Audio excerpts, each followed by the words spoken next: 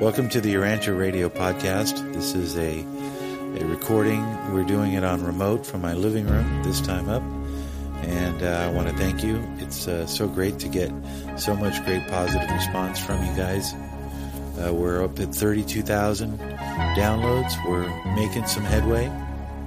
And I'm sorry. I want to apologize. It's been a couple of days since my last podcast. There's been a lot going on. All of it good.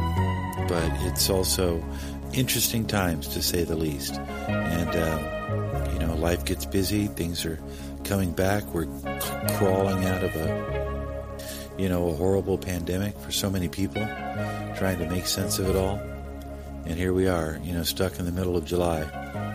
And I hope that you are doing okay, and I hope that you and your family are safe. Not only from the ravages of a disease or a virus, but from the unsettledness of the current times. So I got to discussing a couple of things. I do want to get to the reincarnation subject matter, and I may still do so. The last email, I think I teased you with the fact that we would like to do a little bit about reincarnation because, the Urantia book has some things that it says about it, and it explains how cultures have adopted it over the years. And it's an answer to an email question that I received from a wonderful listener.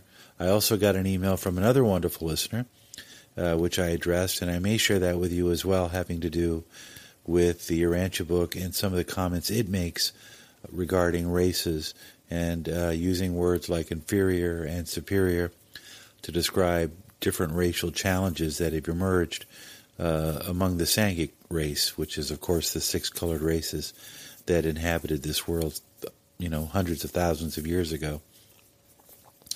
And so we can get to that, which I'd like to. It's a great email, and I'd like to share some of that with you because it does come up. I mean, these things come up on the, one email that I received from someone said that it is hard to separate the politics and the cultural things that are going on and the challenges from the Urantia book. And so many times the Urantia book offers so much insight.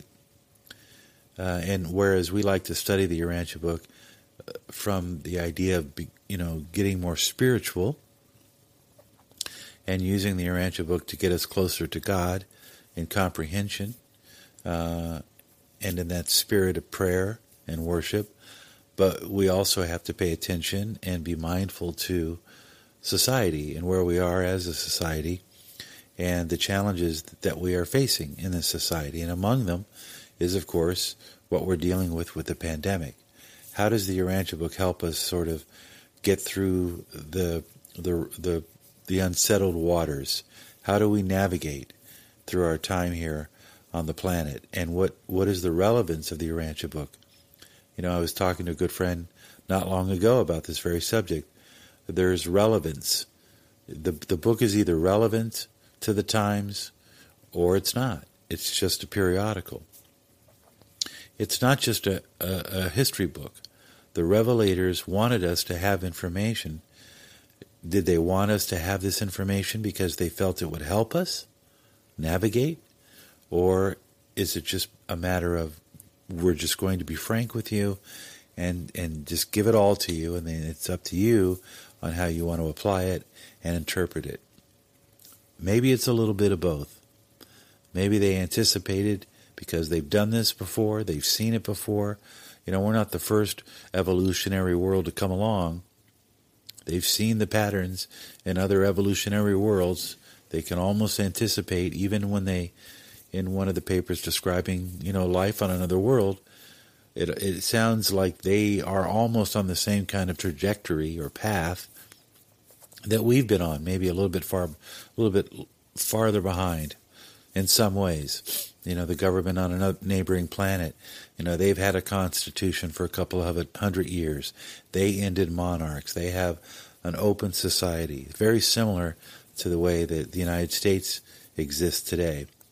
So again, they're giving us information. They are specific. They say, we're giving you this information so that you can advance. We want you to advance. And so to that end, I want to talk to you about something now that is, I don't know how I missed this, really. I mean, we're 100 and something segments in? We've done 115 of these podcasts. We've rambled on about just about every aspect of the book. And one subject that I have not given you any time is Melchizedek. Machiventa Melchizedek. Do you know how wonderful Machiventa Melchizedek is to our world? Do you know how exciting it is to have this Melchizedek son so intertwined with our past and even our present and assuredly our history? Boy, there's a lot to unpack, and we're going to get to it, I promise you. We're going to talk about paper 35, section 2, and a bunch of other stuff having to do with Machiventa and what you should be thinking about. I think I mentioned in the previous podcast that I was going to be writing a book, and I hope to have the book published, by the end of the year. And one of the reasons I'm writing this book, if I can find it, is because I think as we progress into the future, people are going to be more and more curious about the Urantia book, and I wanted to point out that there were 22 real great reasons to be excited about the book. And I wrote out some things having to do with comparative history of the Seraphic planetary government and how they've had an impact on our life since religion began, really. Judeo-Christian religion is based on the doings and workings of the Seraphic planetary government. What I mean to say is they have had a hand in our intellectual and spiritual development all this time. You could argue that the Bible, the Holy Bible, comes from the spirit agencies and celestial forces that conspired to reveal truth to mankind as far back as 15,000, 20,000 years ago.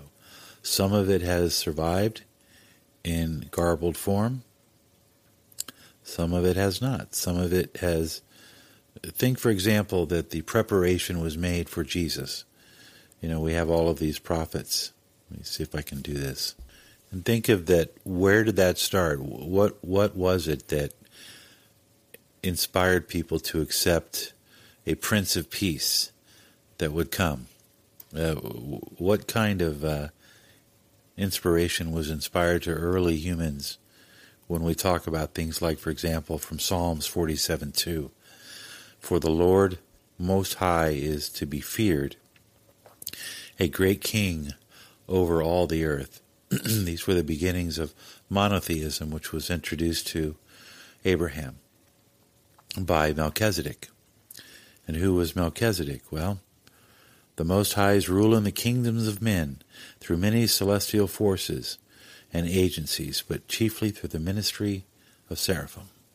So seraphic overseers, our celestial ministers, are under the direction of a person who has a hand in our early religious development. And that person is Machiventa Melchizedek. He is known as the Sage of Salem, the teacher and mentor to Abraham, who would go on to found the Hebrew faith, and who also influenced many of the great religions of those times that sprung subsequent to the birth of Christ, 2,000 years before Christ. Now, the Urantia book discloses in paper 114, in the third section of the papers, of the emergency son that came to Salem. Then he founded a school of religion based on monotheism, which was an advancement in religious evolution. So from the Old Testament it reads, "And the Melchizedek king of Salem brought forth bread and wine, and he was the priest of the Most High God." So there you have a biblical reference to our seraphic planetary government. What is our seraphic planetary government? Celestial ministers, seraphic overseers.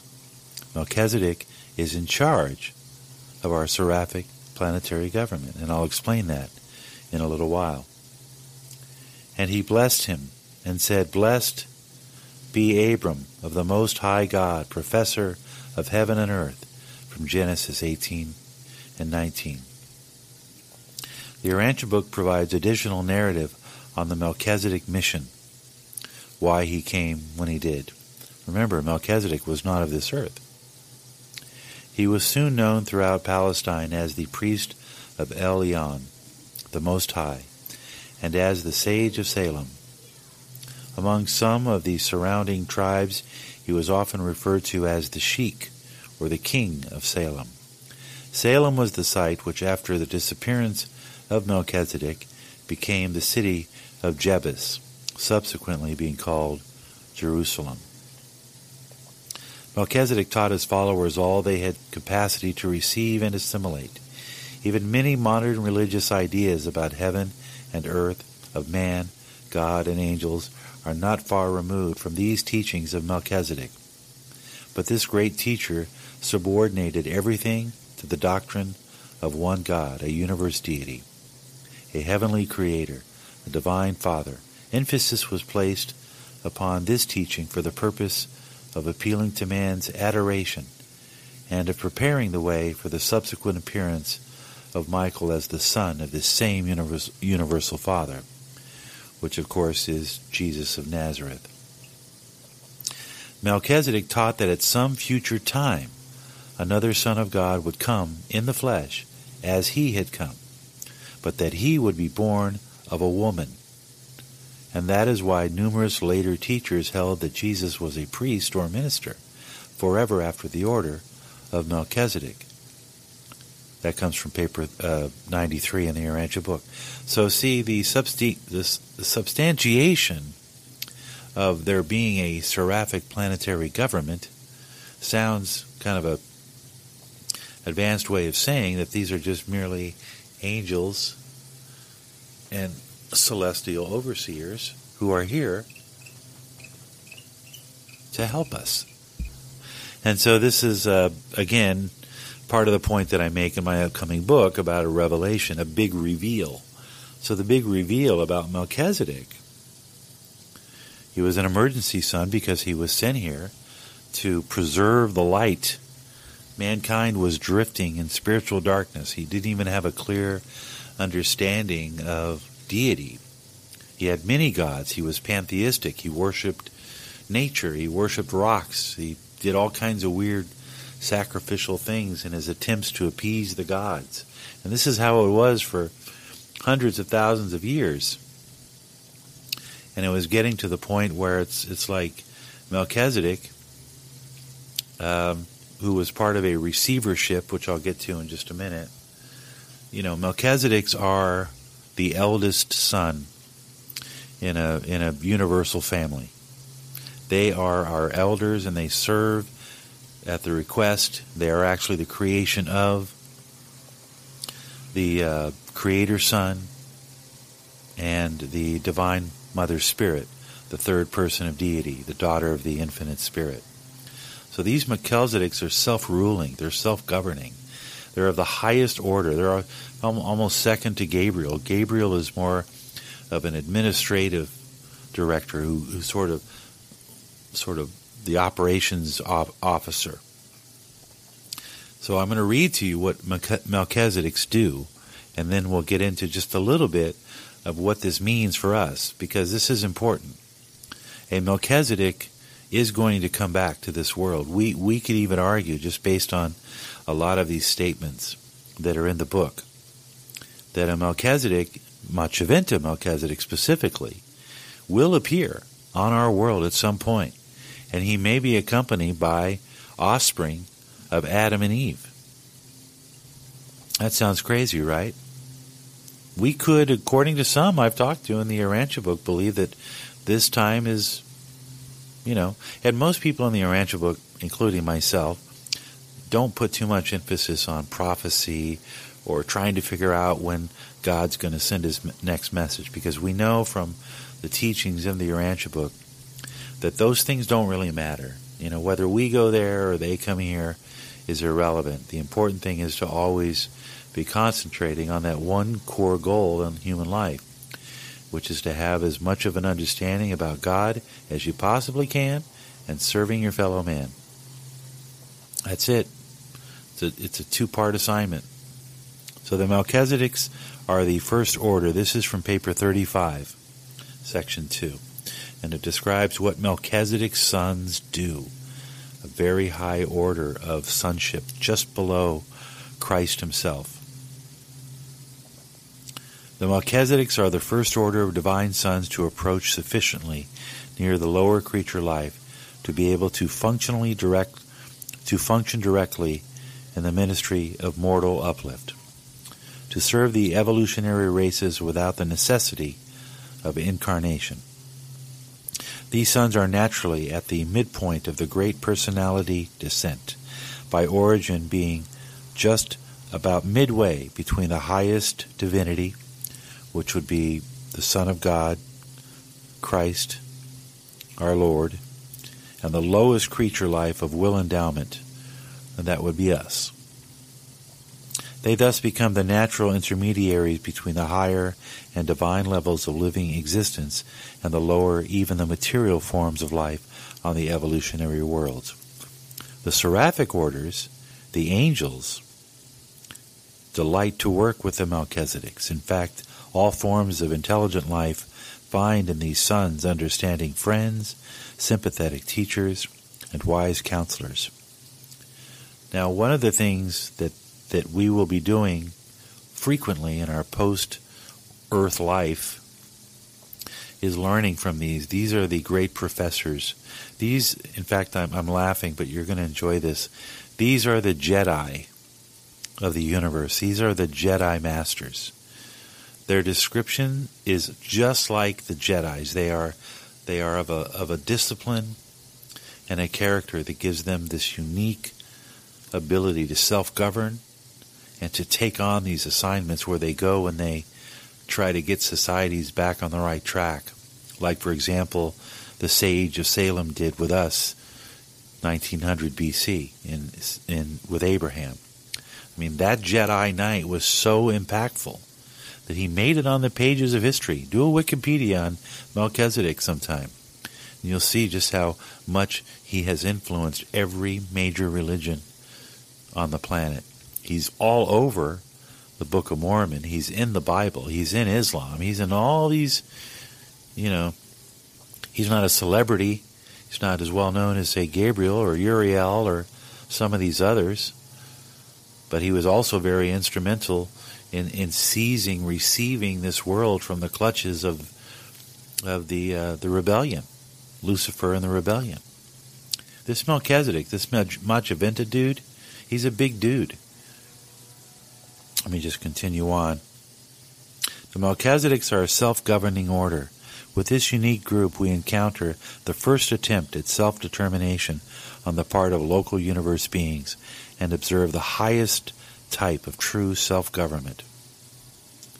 That's why the Urantia book is a big proponent of liberty, because it knows a truly progressive society can have liberty and not destroy itself. But that's the best way, because we have free will. And liberty provides the human being the best opportunity for asserting good choice-making. Those are my words. These sons organize their own machinery for their group and home planet administration, as well as that for the 6 associated spheres and their tributary worlds. They actually have Melchizedek worlds in our system capital, or our universe, really. These are Melchizedek worlds of training. And it should be recorded they have never abused their prerogatives. Not once throughout all the super-universe of Orvonton have these Melchizedek sons ever betrayed their trust. They are the hope of every universe group which aspires to self-government. They are the pattern and the teachers of self-government and to all the spheres of Nebadon. All orders, and for those who don't know Nebadon is basically the name of our universe. Christ, our Lord Jesus Christ, is the Christ of Nebadon. He is the master son of God. This is his domain. All orders of intelligent beings, superiors from above and subordinates from below, are wholehearted in their praise of the government of the Melchizedeks. The Melchizedek order of sonship occupies the position and assumes the responsibility of the eldest son in a large family.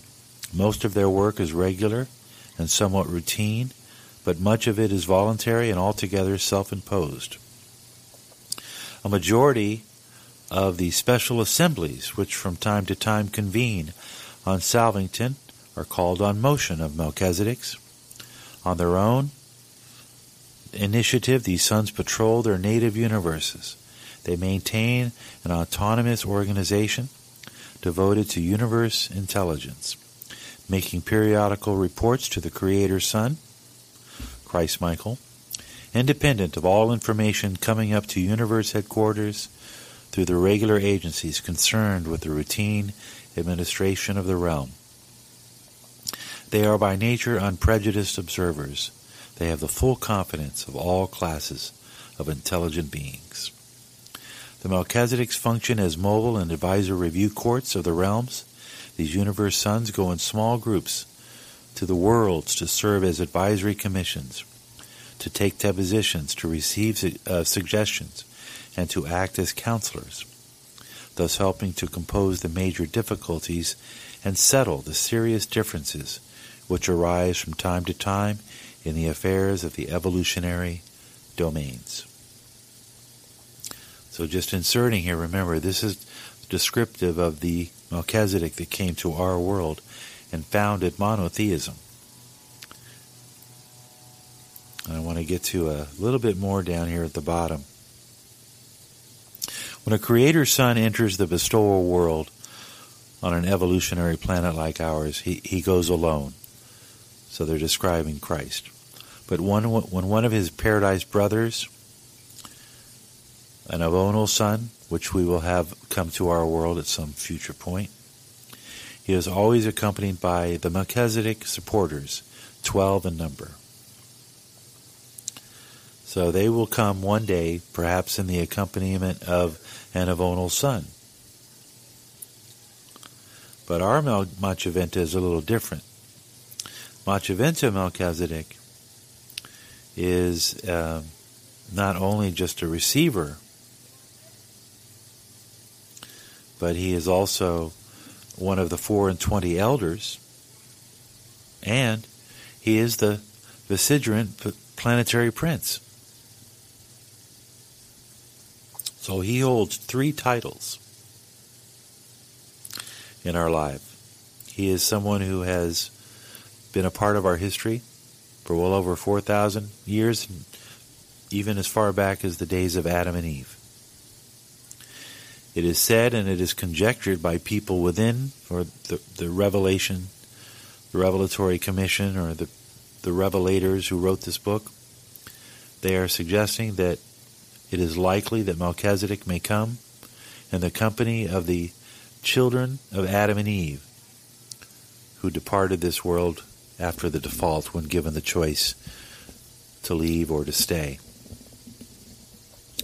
So there's a scenario that's getting people excited in the Urantia community, which is increasing because people are starting to realize that it is very likely in the next few generations we could see a Melchizedek. And it most likely would be Machiventa. And he would come with an army of children of Adam and Eve, and he would set this record straight. He would set the record straight on our existence, and he would usher in a new age, the post-bestowal age. We are already in the post-bestowal age because of Christ, but on an individual level, Christ came and showed us the way to the Father as individuals. Melchizedek would come and try to get us back on track towards a more spiritual path. So that could be very exciting.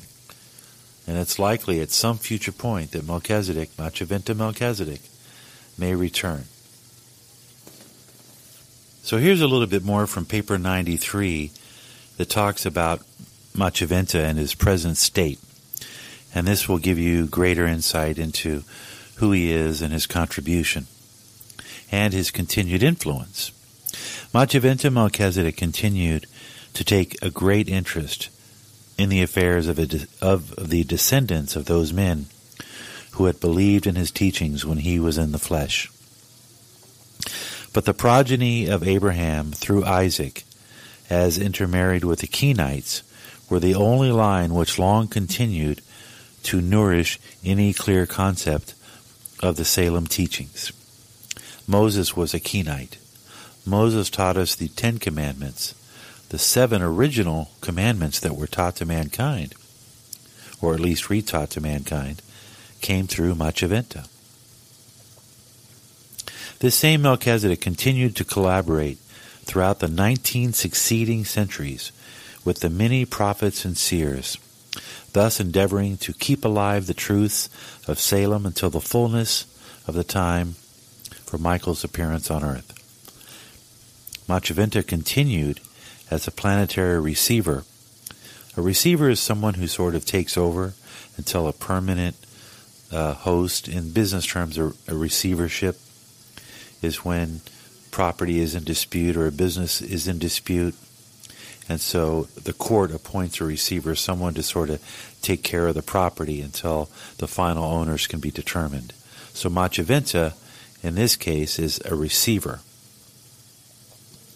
He was attached to the Urantia service on Jerusalem as one of the 24 directors, or elders as they're referred to in the Bible.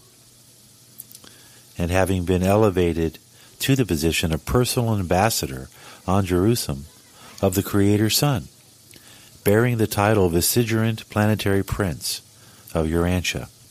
It is our belief that as long as Urantia remains an inhabited planet, and we can hope that can be a very long time, Machiventa Melchizedek will not be fully returned to the duties of his order of sonship, but will remain, speaking in terms of time, forever a planetary minister representing Jesus Christ, Christ Michael. As his was an emergency bestowal on Urantia, it does not appear from the records what Machiventa's future may be. It may develop that the Melchizedek Corps of Nebadon has sustained the permanent loss of one of their number. Recent rulings handed down from the Most High's Evidentia and later confirmed by the Ancients of Days strongly suggest that this bestowal Melchizedek is destined to take the place of the fallen planetary prince of our world, Caligastia. If our conjectures in this respect are correct, it is altogether possible that Machiventa Melchizedek may again appear in person on Urantia and in some modified manner resume the role of the dethroned planetary prince, or else appear on Earth to function as vicegerent planetary prince representing Christ, who now actually holds the title of Prince of Urantia. While it is far from clear to us as to what Machiventa's destiny may be, nevertheless, events which have so recently taken place strongly suggest that the foregoing conjectures are probably not far from the truth. We well understand how, by his triumph on Urantia, Michael, Jesus, became the successor of both Caligastia and Adam, how he became the planetary prince, the Prince of Peace, and the second Adam. And now we behold the conferring upon this Melchizedek of the title Vicegerent Planetary Prince of Urantia. Will he also be constituted Vicegerent Material Son of Urantia? And by the way, if that happens, it means that, guess what? We can see him. Or is there a possibility that an unexpected and unprecedented event is to take place, the sometime return to the planet of Adam and Eve, or certain of their progeny, as representatives of Michael, Christ, with the titles Vicegerents of the second Adam of Urantia? It is altogether possible that in some future age, when Urantia is approaching or approaching the era of light and life, after the affairs of the Lucifer Rebellion have been adjudicated, we may witness the presence on our world simultaneously that of Machiavinta, Adam and Eve, Christ Michael, as well as either a magisterial or even Trinity teacher son. Isn't that absolutely amazing? So there you have it. I wanted to share that with you, a little bit on Machiavinta. I encourage you to read more on him and his contribution to our life. And we welcome him any day or any hour. Thanks again. Always remember you can reach out to us on urancharadio.net. It's a way for you to find out what's going on in the Urantia community, plus news and information, a few articles from time to time, and of course a great way to listen to these podcasts. Share them if you will, and we'll talk to you soon. God bless, and thank you for joining me on the Urantia Radio podcast.